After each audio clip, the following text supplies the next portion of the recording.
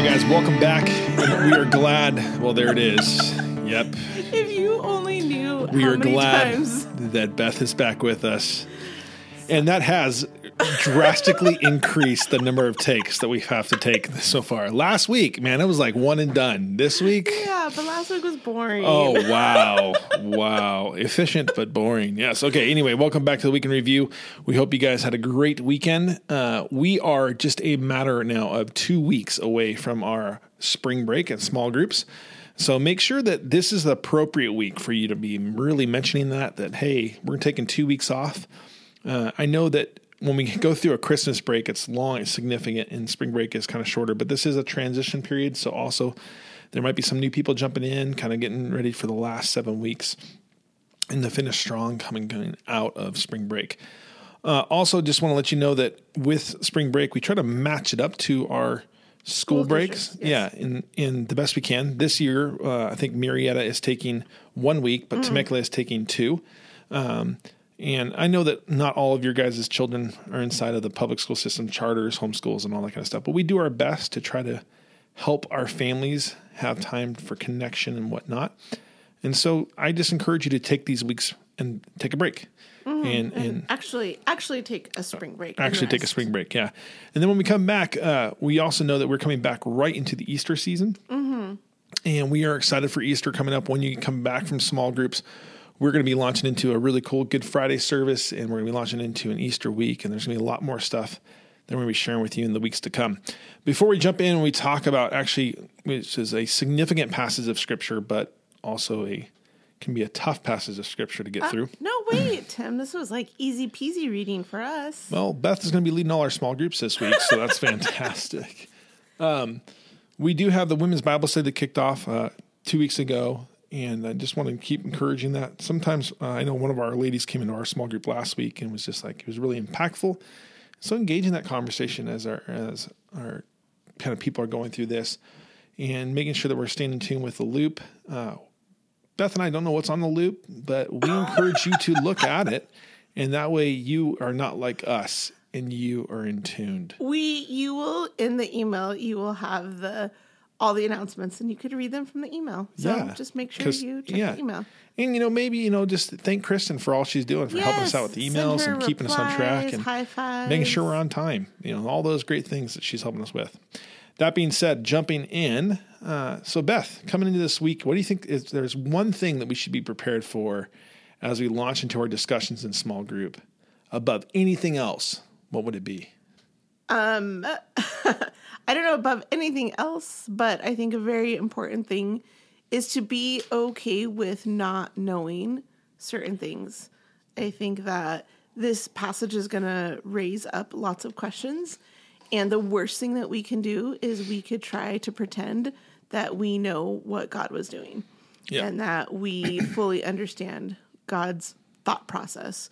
All throughout Scripture, we see, God's thoughts are not like ours. And so we don't know. And so being comfortable with saying, like, this is a really tough conversation, you know.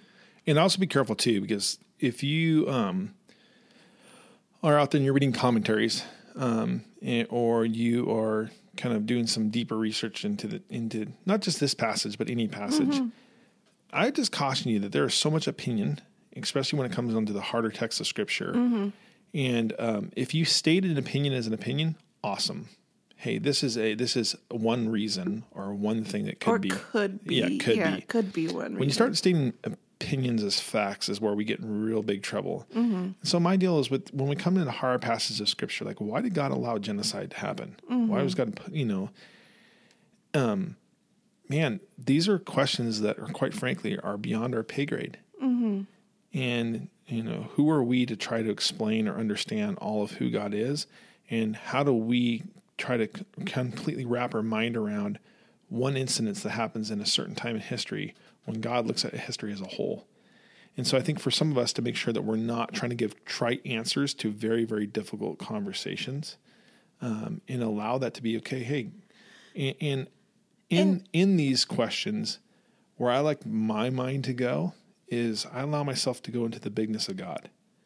And when I go into the bigness of God, when I go into the glory of God, and when I go into the scale of who God is, I find myself into a place of worship, not into a place of doubt.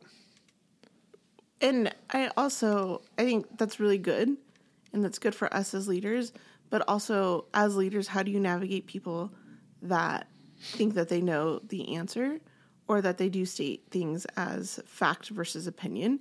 And so just being really cautious. You don't just call them dumb? No, Oh, Tim. okay. No. That's That's so just bad. your small group. Okay. Yeah. No, you just want to, I want to Truth comes out. give you guys so much encouragement in you guys are doing a great job, but also there's going to be people that say things that are just, they're not right or they're not true. And having the grace to, the courage first to call them out and the grace to do it correctly.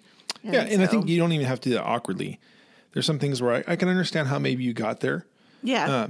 However, that's certainly not. My group says I always say, or. Yeah, or. That's certainly not the only explanation here. And Yeah. let's just be careful. Like one thing in my group is let's just be careful that we don't try to draw lines where the Bible doesn't. And so draw conclusions where the Bible doesn't, draw lines where the Bible doesn't, and go on that way. So that's, I think, a big caveat over this conversation as we kind of compare what do we do when we fail? Because that was the whole point of this last weekend is what do we do in times and seasons when we fail? There's a right way. Fail forward or fail backwards? Yeah, fall forward, fall backwards. Are you filling your way into success, or are you filling your way into regret? And there's no bad experiment, right? So there's this idea that's like, and when you're a scientist, you are taught to make experiments knowing that you're going to fail lots of times before you ever succeed. In life, we're going to fail. Our kids are going to fail. What they do in that failure is where character is forged. And so how are we walking ourselves through that? And so that's what the questions are that we walk through. That second question inside the intersect is going to ask you, how do you make decisions? This is really what it's getting at. What I would love to ask is kind of reframe that question a little bit is what's your decision-making process? Do you have a grid that you run things through? Here's the deal. Whether we know it or not, we all do. Now, the decision on what flavor of frozen yogurt to have is different. Yes. It should go through a much smaller grid. You hope so. Have you ever tried going out though when they have like I know 45 different I know. flavors? It's like people just get one of everything and move on. Okay. Make some soup, whatever that thing is, just move on. But then when it comes to, hey, how do you decide who to marry? How do you decide which house to buy? How do you decide whether to take a job or to, grow a family or to, get another dog? I don't know what these major decisions that you guys might be facing, but what is that? And my thing is do you actually have a process to make decisions through? What we saw inside the story is Saul was having to make a decision and he was rushed. In his rush, he made a poor decision.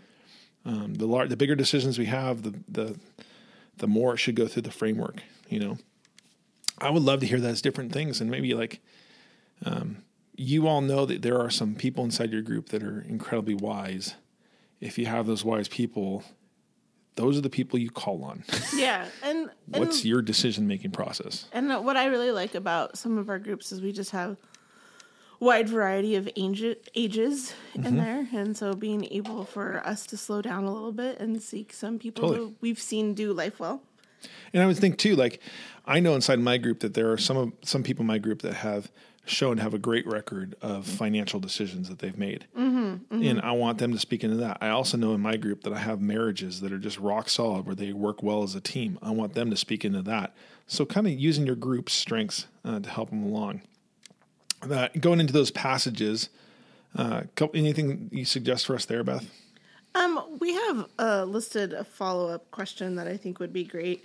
Just in that first passage in Isaiah, I think one of the things this passage I love, but it also scares me a little bit. And so the whole idea of I'm done, stop bringing me your meaningless gifts and things like that. But what are the things that we do ceremonial that we aren't doing with our heart?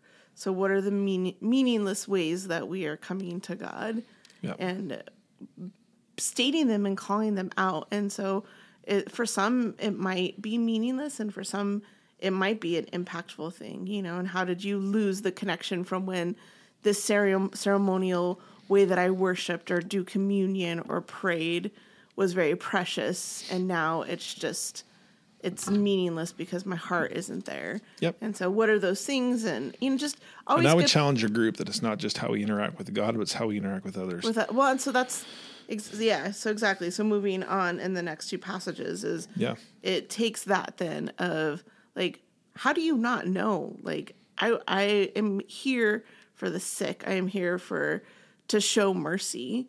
And so being able to see that moving past what we do with God, but then how we treat others is also a huge act of who we are as believers. Yeah.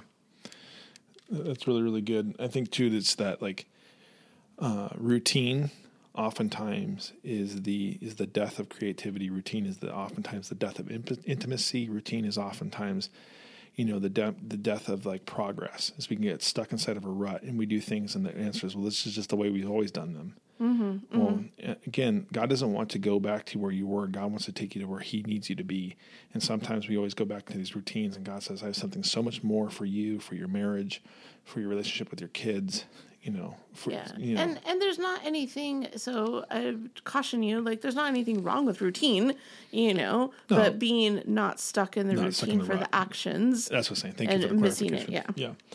And then I think lastly, just kind of making sure that, as we look across, and obviously Steve worked inside these 5 poor habits, right, of falling backwards, right? Mm-hmm. And we did that because that's what we see inside the text. And so here it is in the negative.